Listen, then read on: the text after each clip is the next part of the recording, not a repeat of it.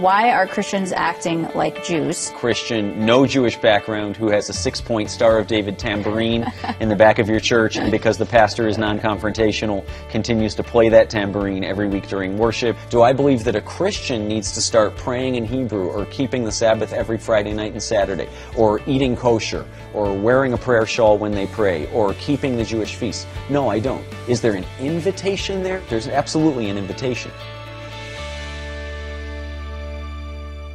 Welcome to A Jew and a Gentile Discuss. I'm your co-host, Carly Berna. And I'm Ezra Benjamin. We're a Jew and a Gentile who both believe in Jesus and believe that there's value in looking at history as well as today's world and the headlines through both a Jewish and a Christian lens. If you are listening to this podcast, this is season 2, so if you missed last season, go check that out. This season, one thing new we're doing is we're recording these episodes on YouTube also, so you can watch us if you would like. If you do follow us that way, please like and subscribe. That helps us reach more people who care deeply about Israel and the Jewish people. Today we have a topic, Ezra, that I'm excited about, which is why are Christians acting like Jews? Right. And people might be wondering why I'm excited about that. But before you turn off the podcast, hear us out. You may see Christians lighting Hanukkah candles, praying with a prayer shawl, putting up a mezuzah. And you might wonder, are they confused or what are they doing? We will get to this today as we talk about, why you see Christians, quote unquote, acting like Jews. Right, and maybe you've seen, let me be a little more extreme, but mine eyes have seen, Carly, the Christian, no Jewish background, who has a 6-point Star of David tambourine in the back of your church, and because the pastor is non-confrontational, continues to play that tambourine every week during worship, and then to close the worship service uninvited with a shofar. I know I'm being a little bit extreme, but these things happen. Or you have other people who say, you know what, Jesus was Jewish, and I'm a follower of Jesus, therefore that makes me Jewish, so I am. Yep. And you're going, huh? And some of you listening are going, yeah, I've seen these weirdos. I want to understand about it. So weirdos was a loaded term. They're not weirdos. We're going to talk about what's good and what maybe should be examined. And some of you are already pre-offended. Like, what's the problem with that? And I'm doing what I feel like I'm supposed to be doing to worship God, and what's the issue? So what if I align with the Jewish people? We're going to try to unpack that today. In this episode. But don't be offended. As Carly said, don't turn off the episode. Hopefully you'll learn something. Yep.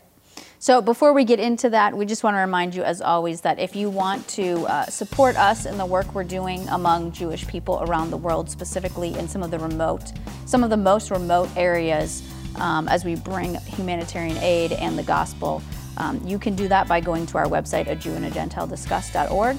And to thank you for your partnership, we will send you a bag of our Lost Tribes coffee, which comes directly from Ethiopia.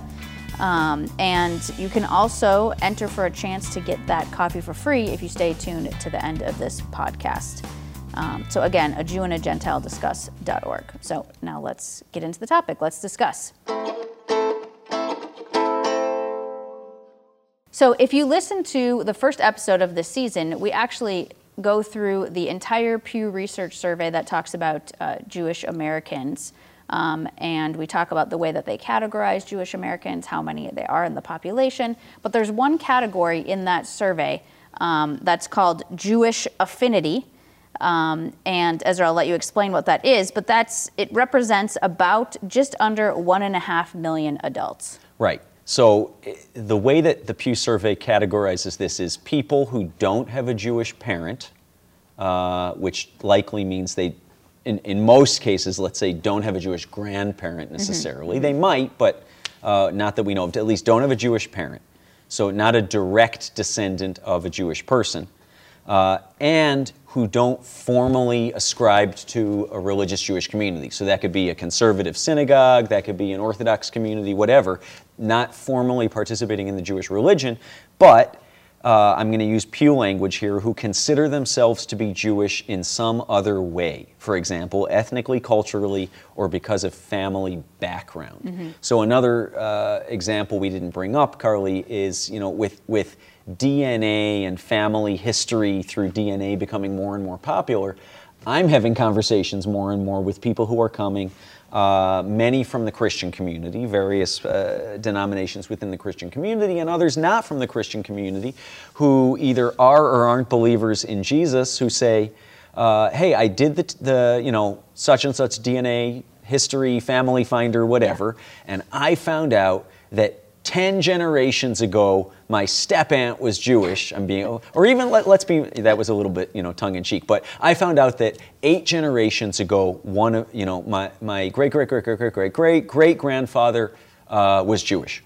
Okay, so there's Jewish heritage, if you will, 8 generations back. And so some of those people, out of excitement over this great news that they found, start saying, I'm Jewish. Again, no recent Jewish background. Their family never talked about it. Parents didn't talk about it. Their memories of their grandparents never talked about it or identified as such. But all of a sudden now, this person's walking around saying, I found out I'm Jewish. Okay? So that would be another category of people who the Pew survey called Jewish affinity. Right. So identifying somehow in some realm, in some aspect as Jewish, though not formally religiously, and not immediately as a descendant, not immediately ethnically as Jewish. And as you said, 1.5 million Americans. Now that's, let's roughly here, the mathematicians can be more exact than I'm being, but line up every American. 1 in 180 have no Jewish parent, aren't part of the religious Jewish community, and yet on some level would identify as Jewish.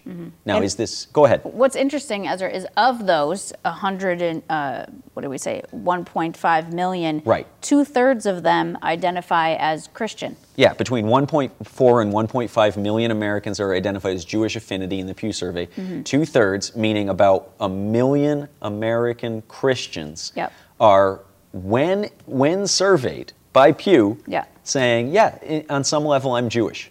And I look at that and I go, what? But then I think about all the stories we're talking about, the tambourine players and the shofar blowers and the DNA testers and, the spouses of of American Jews. We'll talk more about that in a couple minutes. And I go, wait a minute, that kind of makes sense. About 1 million people in American churches. Now, maybe you're listening because you are one of those 1 million people. We'll talk about that. We're not discouraging you. We're going to share what we feel like is true and something that we can affirm about that, and other things that maybe just need to be looked at carefully in that regard. But maybe you're from a Christian background and you're listening going, those people confuse me and maybe weird me out, and maybe I'm a little offended if I'm being honest, because what are they gaining by saying that they can't gain by saying I'm just a follower of Jesus? Right. So. And something we've talked about a lot on this podcast, you might be wondering, how do these people get to this Jewish affinity point, is mixed marriages. Right. So last season we did a few episodes on mixed marriages and talked about that. But do you think that contributes to this 1 million people who have Jewish affinity and are Christian? Yeah, and I would say that's good and right. For somebody, let's say I come from a Catholic background and I marry somebody who's Jewish, somebody who, according to the Pew survey, is counted as part of those millions of American Jewish people. And should I now say, as a Catholic, I'm Jewish? No, but is it reasonable for me to say, look, I have a Jewish spouse, I'm raising kids that either we're saying are partly Jewish, or I'm raising kids who we're raising as Jewish kids.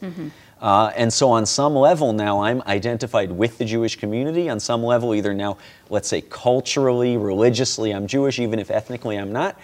I think that's great. It would be weird if people are going, well, I don't know if that's great. Let's look at the other alternative. My spouse is Jewish and my kids are Jewish, but I have nothing to do with it and want nothing to do with it. I am completely disassociated. Well, that's not so great either, right? That's a little bit weird. So I think, that's something that we can recognize, these 1 million American Christians. If 61% of American Jews right now, this decade, are marrying non-Jews, then I'd say it's likely, Carly, that a sizable chunk of these 1 million American Christians who identify on some level as Jewish have a Jewish spouse. Right. And good for them. That's a hard road to walk. That's part of what we're talking about on this podcast. We've interviewed couples who are in mixed marriages. One is Jewish and the other isn't Jewish, not from a Jewish background, and how they work that out. As you said, listen to season 1, listen to that content.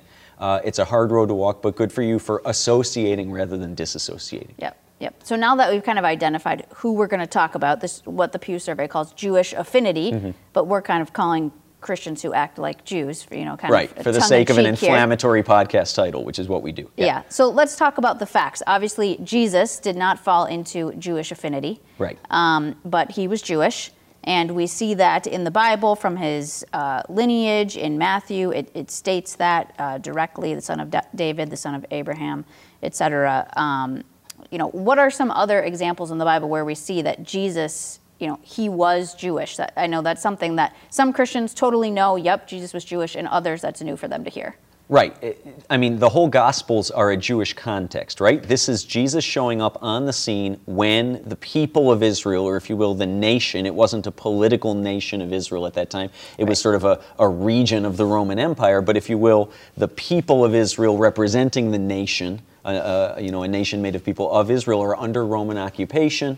We all know the story, but that's the Christmas story. We're recording this kind of at the beginning of the year, Carly, but we just went through the Christmas story. The Christmas story is the Jewish Messiah showing up to the Jewish people when the Jewish nation is under occupation by another entity, but the whole context of the Gospels, all the parables that Jesus is telling, everywhere he goes, when he chooses to go there, why he's choosing to go there, when he's in the temple and for what reason, are a Jewish context because he was a Jewish man and he was a leader in the Jewish community, a rabbi. We see that a couple times, right? Yep. Some of the people Jesus is ministering to in these dramatic one-on-one accounts are saying rabbi or rabboni. It's even a more intimate term. Not just you're a rabbi, but you're my rabbi, you're my teacher. And we could do a whole 16 podcast episodes on that. But the point is, the context is Jesus was Jewish, and now I'll be super inflammatory. Jesus is Jewish. Ezra, why did you say it that way? The resurrected Messiah, who tasted death for the sake of being the atoning sacrifice for your and my sin, Jew and Gentile, there's no difference. We've all fallen short and sinned and come short of the glory of God. We see that in the Old Testament and the New Testament. Now sits beside the Father in heaven in a resurrected body as a Jewish man, and he's coming back as the King of Israel and the Lord of Lords and King of Kings and the ruler of all nations. One of the things we're just going to continue to unapologetically say, at least I will, Carly might disagree and we'll discuss, but I'm saying it, is that Jesus not only was Jewish, Jesus is Jewish. Jesus was a Jew until he showed up on the scene and invented his own religious system called Christianity. Right. Jesus came to fulfill the Torah and the prophets, using his own language here. And one of the words we keep saying is Jew, Jewish people, Jewish. Where does that word come from? Every podcast we have some Hebrew word that you say that our listeners are learning, so we can't go this podcast without you answering that. Okay, so Jewish, or a Jew, maybe more PC these days would be to say a Jewish person. So it's identifying with a people, not just putting a label on an individual, but a Jew or a Jewish person. That comes from a Hebrew word called Yehuda, and that means praise. Actually, Judah, remember the 12 tribes of Israel, who are the 12 sons of Jacob, 13 actually with Ephraim and Manasseh. But anyway, that's a story for another day. So one of these sons of Jacob is named Yehuda, and we see in the Bible Judah. And that's where Jewish comes from, but it's actually Yehuda, and it means praise. Now, why do we call all the Jewish people worldwide, if you will, anybody from the 12 tribes of Israel Jewish, if that was only one tribe? And real quickly, it gets into this whole complicated business of the kingdoms dividing after David and Solomon into what was called the northern kingdom of Israel, 10 northern tribes, and then those who were left in and around Jerusalem, which was Judah and Benjamin, and then a bunch of Levites also. And because those 10 northern tribes were exiled into what seemed like being lost on the world scene, assimilation, destruction, annihilation, whatever, until recently it was thought that, you have these promises of God to regather the whole house of Israel, but 10 of those 12 tribes have been lost forever and there's nothing we can do. Mm-hmm. So let's identify the Jewish people by those who are still recognizable: Judah, Benjamin, and Levi. Yehuda, Jewish, Judah, Jewish, that's the connection. Now, we know, and a big part of what you and I are involved in at Jewish Voice, Carly, is that in the last century, even the last couple centuries, emerging on the world scene are these people who don't call themselves Jewish because they left Israel before that term ever existed. And in Israel, in modern Hebrew, it's still, if I was to say I'm Jewish, I would say Ani Yehudi, like from Yehuda. I'm associating myself with the tribe of Judah from this southern kingdom, and that's how I identify with, as part of the Jewish people. But now you have these other tribes like Zebulun, like Dan, like groups who identify as historically from Gad, not God G-O-D, God G-A-D, the tribe of Gad. And then you have a group, for example, in northeast India called the B'nai Menashe, sons of Menashe, sons of Manasseh. So now you have emerging in the world consciousness, world awareness, all these people who don't say, I'm Jewish, they say, I am Israel. Carly, that's the Lemba who we've met in Zimbabwe. I know we're a little bit off topic, but we'll come back. All of this about the idea of being counted as Jewish versus Jewish affinity. When we talk to the Lemba, they don't say, I'm Jewish. They said two things to us. They said, we are Israel, three things actually. We are Israel because we come from Israel. Or we are Judah because they didn't know the word Jewish. Or we are the sons of Aaron, because the Lemba community identify historically as Cohens, as Kohanim, high priests, descendants of the high priestly tribe in the larger tribe of Levi, and their DNA evidence more recently confirmed that overwhelmingly so. But my point there was to say you have this whole segment of the worldwide Jewish community emerging now, which a lot of people use the term lost tribes or scattered Jewish communities, who don't say I'm Jewish because they don't know the word. It came about after they left the land of Israel. They just say I am Israel. Right. But and by the way, the Lemba are a community in Zimbabwe. That's right. Zimbabwe, Southern Africa. Sorry, I didn't say that. They're not in Baltimore, though I'm sure some of them are. You got the visa. But yeah, the Lemba are a community who still maintain a Jewish identity in Zimbabwe, but they won't use that term. They'll say, we are Israel. Interesting. Yeah, so the term Jewish now applies to the worldwide Jewish community, but we can say it's really applying to Israel, the people of Israel, worldwide, wherever they may be. Right. Okay, so kind of getting back to Jesus, you know, growing up, I had one of those WWJD bracelets, What Would Jesus Do?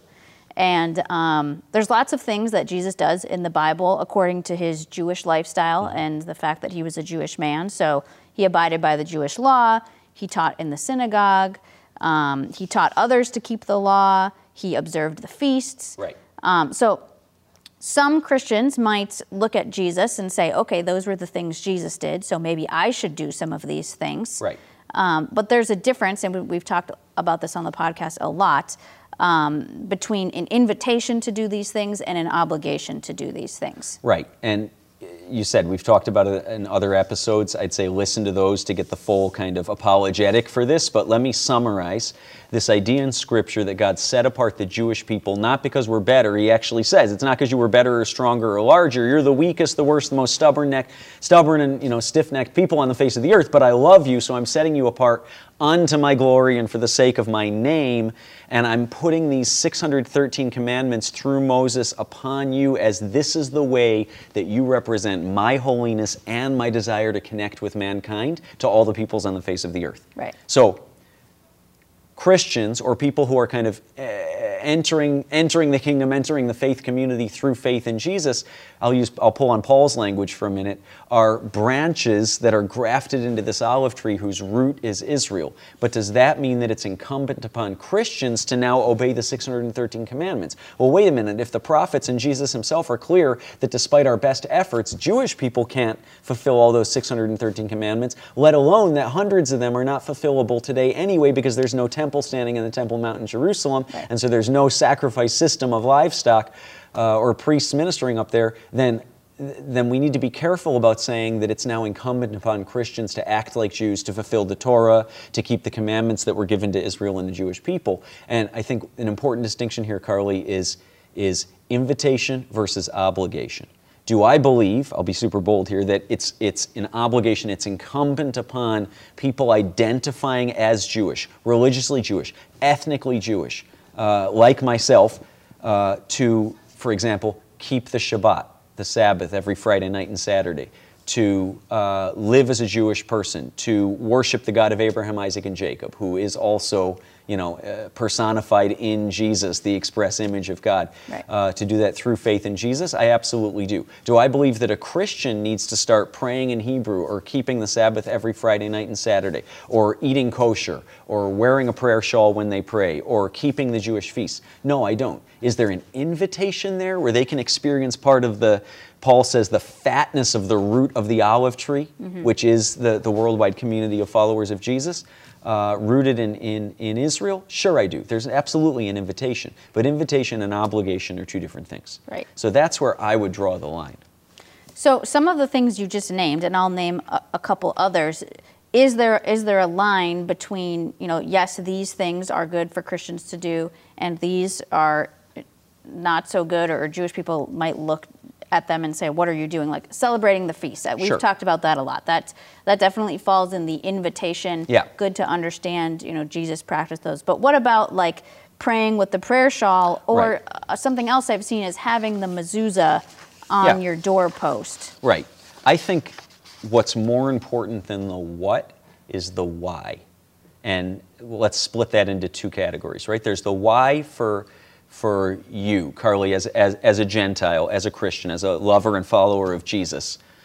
Your internal why, right? If you're going to start praying with a prayer shawl called a talit in Hebrew, you've all seen them. The religious Jewish community uses them. They're used in the Jewish high holidays. Those kind of big white, usually white with some blue and some Hebrew words on the neck, and you put it on when you pray. If you're going to start praying with a prayer shawl, the question you need to answer within yourself is why. Or if you're going to put up a mezuzah, that kind of usually rectangular thing on the corner of your door that has the letter Shin in Hebrew on it, which stands for El Shaddai, or Hashem, the name of God, this name which should not be uttered, and you're going to put that on your door as a Christian, as a Gentile, the question is why, right? What am I doing this for? Am I doing it unto the Lord? What's my understanding of either the statement this makes, or how this affects my relationship with God, my own faith walk and journey? And then secondarily, and hopefully these two things are related, my external why.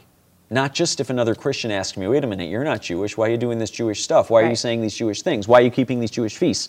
What's my answer? And my answer for the Jewish community. And this is where I think we just have to be careful, because those things can either be an invitation to really awesome and deep and love-filled, sincere conversation, or they can just be misleading and odd. And if my answer is, if I come to you, you put a mezuzah on your door, and I'm not a believer in Jesus and Jewish community, and I go, hey, I saw your mezuzah, and what they're not saying is, and you're not Jewish, your answer shouldn't be, I put it there so that you come to faith in Jesus Christ. Right. Okay, not a good bridge. But a great opportunity to talk about and have a conversation about it. Right. If the person at that point is still willing to have a conversation with you, a great opportunity. But I would say let your internal why inform your external why.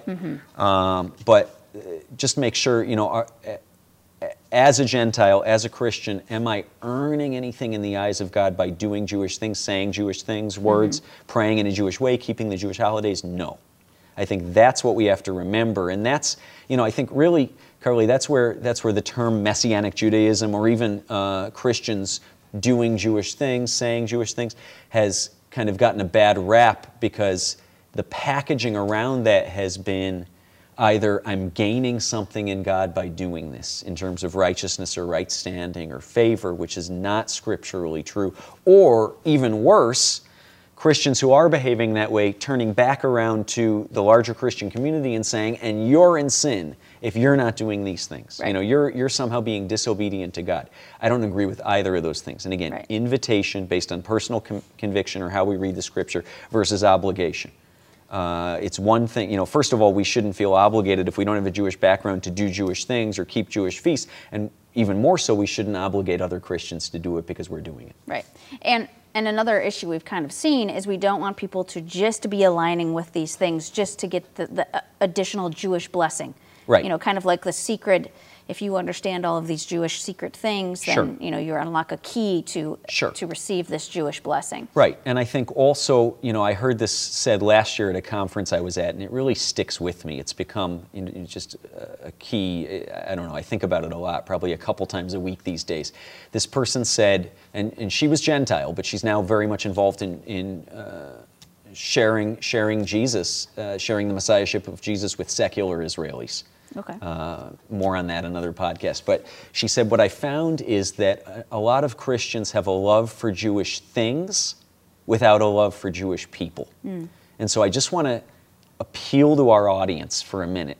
If you find yourself as one of these million American Christians with a Jewish affinity, somehow identifying with Judaism or being Jewish or the Jewish people because of your love for or practice of or engagement with Jewish things, but your heart hasn't been impacted with the still yet unfulfilled in their entirety hopes and dreams of God according to the scriptures for Israel and the Jewish people, I would just exhort you in this season, take a look at that. Yeah. Take a look at that, because those two things need to be hand in glove. And I think that goes back to the why. If you're only aligned for the blessings, and if some persecution would become against Jews, right, and you would just get out of there. That's the thing. Yeah. That's the thing. And that's the other, maybe you are that group, or maybe you know somebody who's part of that group. Am I saying because you love the Jewish people, or you have a Jewish extended family member, or you've started keeping Jewish feasts, you absolutely cannot identify in part as a Jew? It's not mine to say. I guess that's between you and the Lord and your own personal conviction. But what I will say is be very careful about saying I'm Jewish today because I want the blessings, and denying that same affirmation or same self-identification tomorrow when it gets hard for the Jewish people, whenever tomorrow may be. We see it repeating in history. So it's easy in a season when, Israel's doing well and there's national security despite all the threats around it, and the American Jewish community is thriving and blossoming, and, it's kind of popular to have a Jewish background. Look at all the people in Hollywood who do, and it's very much in vogue. Right. Yeah, I'm Jewish too. Okay, why are you saying that? And would you be willing to say it if the tables turned and all of a sudden in America or Israel or anywhere else it suddenly became very hard for the Jewish people? Are you still going to align at that point? Are you still going to self-identify? If not, maybe take a step back from saying it today. Yeah. Yeah, we joke about the fact that Ezra doesn't watch a lot of sports, but basically we're saying don't be a fair weather fan. I'm don't like just get on watcher. The bandwagon of the Jewish people when they're winning, but then not be there when they're losing as well. That's exactly right. To love Israel and to identify with Israel in the blessings means to identify in the hardship as well. There's no picking and choosing. Yeah. And the point of this podcast isn't for us to, talk down to those of you who do these things. Absolutely. You may be doing them with the right why and the right heart, and you understand this. But also just to think about, when you have those opportunities to be able to share, whether it's with other Christians or with Jewish people, when you are practicing those things. And maybe you are a Christian who's never done any of those things, like celebrating the feasts, and that's something you should look into. Right. When Passover/Easter comes up this spring, look into that. What would it look like to practice in a Passover Seder? What does that mean, et cetera? Right. And as much as we've pointed out, like you said, Carly, kind of the potential pitfalls on this road, I also want to affirm the awesome things about it as well. I'm thinking of a church, and I know a couple people in leadership at this church on the East Coast, where the pastor about 3 years ago, in the middle of a worship service, had this encounter with the Jewish Jesus. Like, the guy's been ministry leader for decades, and they meet on Sundays and they do Easter and, have the butter lamb and the honey baked ham and everything, and, everything's great in the Christian world. And then he encounters the Jewish Jesus, much to his surprise. And he's reoriented that entire church now around not becoming Jewish or saying they're Jewish, but engaging with the Jewish feasts, praying for the salvation of the Jewish people, working and ministering among scattered Jewish communities that are underserved in the world. And, others, maybe you're listening on this podcast, or maybe, you know this church and you go, weird, what was wrong? Weren't they good enough? Just having a thriving, vibrant ministry. They're reaching people in the city where they're in. Why do they got to act Jewish all of a sudden? But I would ask our audience, before you write people like that off, before you write faith communities like that off, be open to the possibility that they may have a very compelling why. Right. Internally and externally, that's based on an encounter with the Lord, an encounter with the Jewish Jesus, an encounter with what God has to say in the Scriptures. And they're living it out, not to show off, not to gain anything, but out of a deep conviction about something God's shown them about Himself. Right, right. And I love what you said earlier, not to love Jewish things, but to love Jewish people. Right. That's just a great summary of what we're talking about here. Yeah. Yep. So we hope that this podcast was helpful to you. Tune into our other episodes this season or last season to learn more. As I mentioned at the top of the podcast, if you want a chance to win a free bag of the Lost Tribes coffee, you can text JG to 474747. There's more information also on our website, ajewandagentilediscuss.org. If you want to hear more episodes, subscribe to this podcast wherever you get your podcasts. You can also watch us on YouTube. Please like us and subscribe there to grow that channel. You can follow us on social media. If there's anything you want to have us discuss or questions that you have based on what we've talked about, please submit those questions as well. And thanks for listening to another episode, and we'll see you next week. The show is a production of Jewish Voice Ministries International.